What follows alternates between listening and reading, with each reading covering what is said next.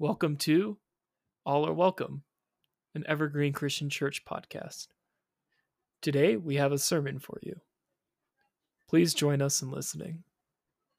Our scripture reading comes from 1 Kings 19, verses 4 through 9. While he himself went a day's journey into the wilderness, he came to a broom bush, sat down under it, and prayed that he might die. "I have had enough, Lord," he said. "Take my life. I am no better than my ancestors." Then he lay down under the bush and fell asleep. All at once an angel touched him and said, "Get up and eat." He looked around, and there by his head was some bread baked over hot coals and a jar of water. He ate and drank and then lay down again.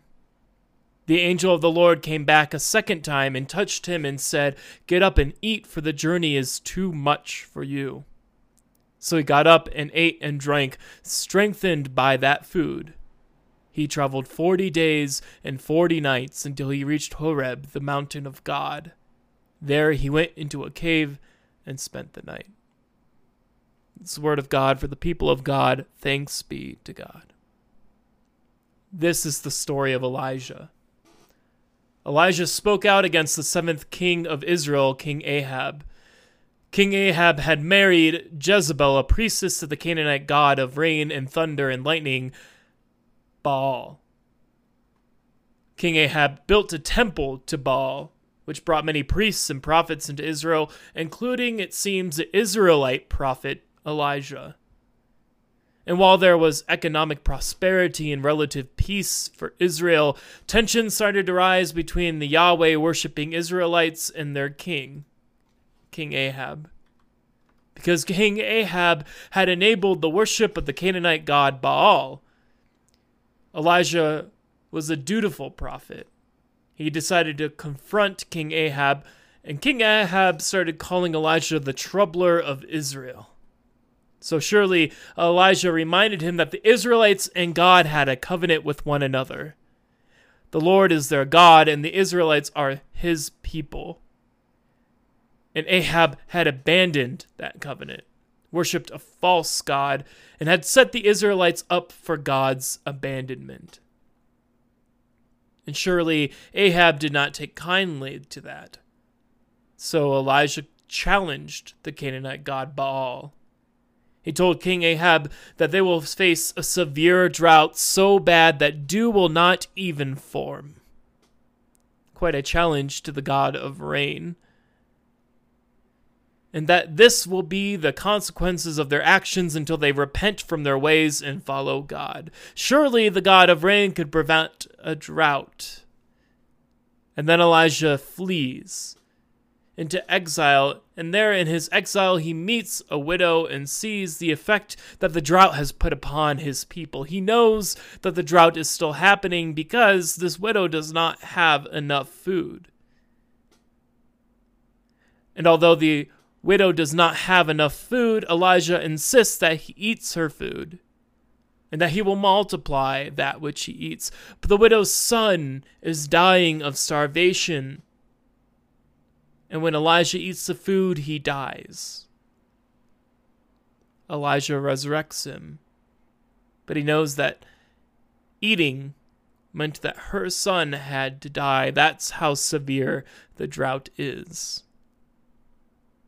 Later in his exile, he meets the head of King Ahab's household, Obadiah, a man who is still faithful to Yahweh.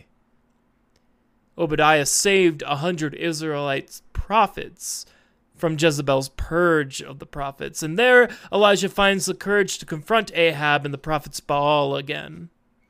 So Elijah calls the people up to Mount Carmel for a demonstration. He has 2 slaughtered bulls ready for sacrifice.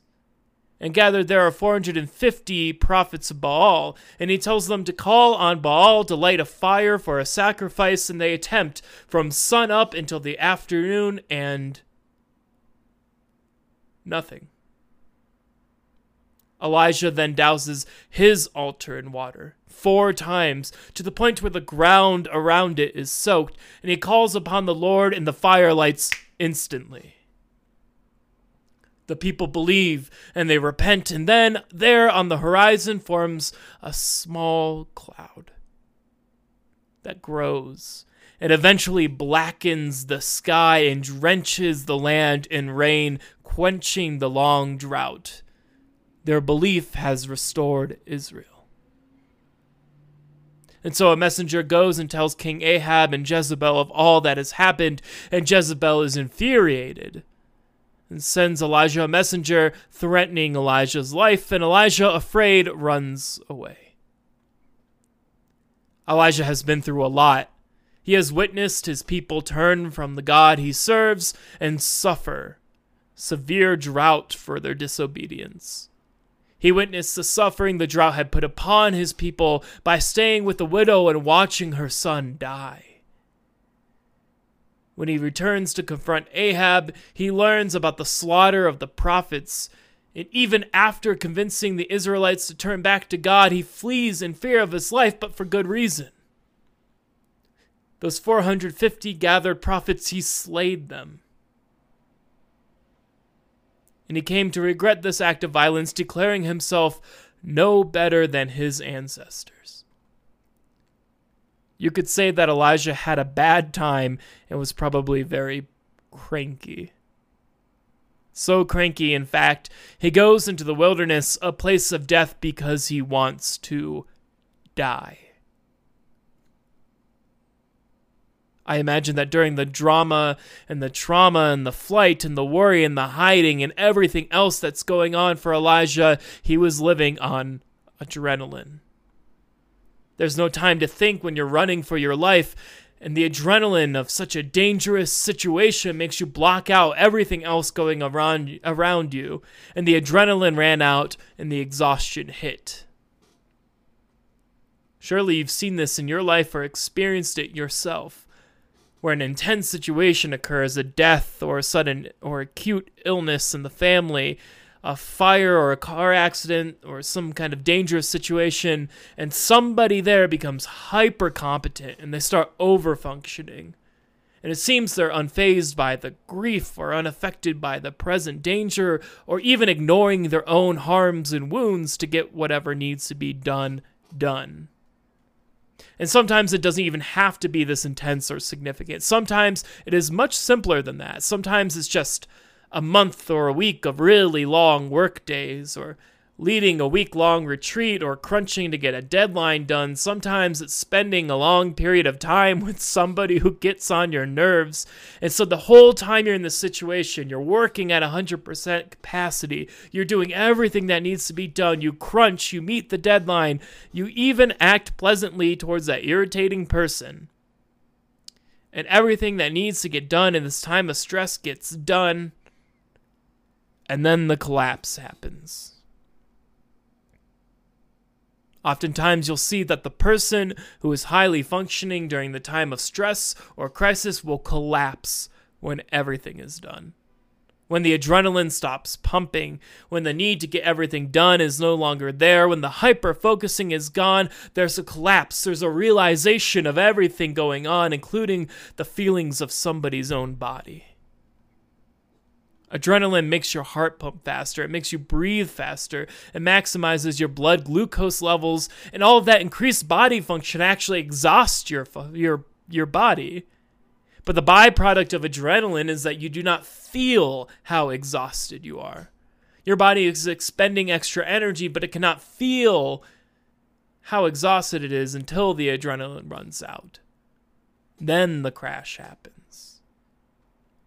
You stop blocking out your body's signals, and so your body feels the exhaustion. Your brain realizes how tired it is, and it hits hard.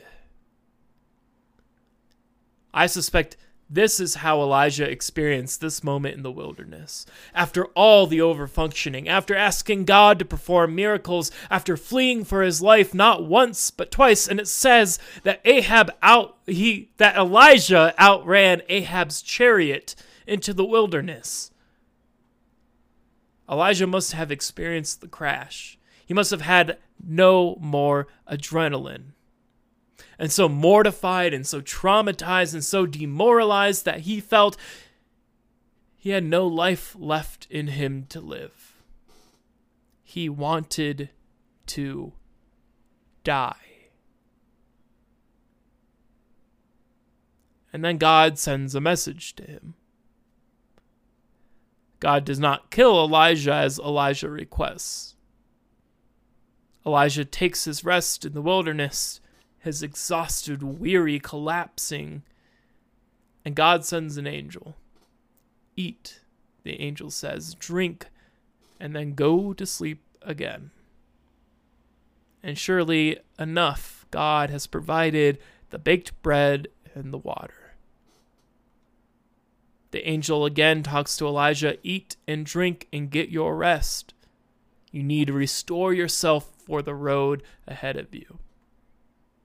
And after Elijah eats and rests, he walks 40 days and 40 nights and enters into a cave. And this is the time when Elijah is ready to listen to God. On the Sunday that I preached this, our church went to a ball game together. And some people might ask why the church is going to a ball game, and my response would be because it's fun, and it was fun. We got to see a grand slam. And we have to support our Rockies, even if they're 20 games back. But also I believe that going to the Rockies game together is something beyond just fellowship. It's a kind of holy work of preparing us to listen to and to answer God. God tells Elijah that he must take care of himself. When Elijah wants death, God makes Elijah partake in the things that give life: food, water, rest. And once Elijah has partaken in those things that give life, he is able to have the strength to go where he needs to go. Once he has partaken in those life-giving things, he's ready for that journey ahead. Once he takes care of himself, he no longer yearns for death that he sought just days before. As somebody once put it on Facebook, get a snack and take a nap, Elijah. You're going to feel better. It is good and holy work for us to take care of ourselves, to get ready for the journey ahead by doing the things that give us life. For Elijah, it was literal: food and water and rest. And for us, it may be literal too: taking the time to sleep after an exhausting week, having a hearty meal after a day of hard work, but it may also be those other things that give us life. Watching a ball game on a sunny day, spending time with grandkids, watching a movie, reading a book on a lazy afternoon, getting coffee with somebody you truly appreciate and love. Friends, let us prepare for the journey ahead. And in the midst of doom and gloom, and surely there is enough doom and gloom to go around, when we are burnt out and exhausted and the adrenaline has stopped pumping, let's take care of ourselves. Eat a good meal. Take a nice nap. Read a good book. Watch a good movie. Go to a ball game. Play a board game. Do something which gives you life. Get ready for the journey ahead. Take your nap, get your snack, take care of yourself.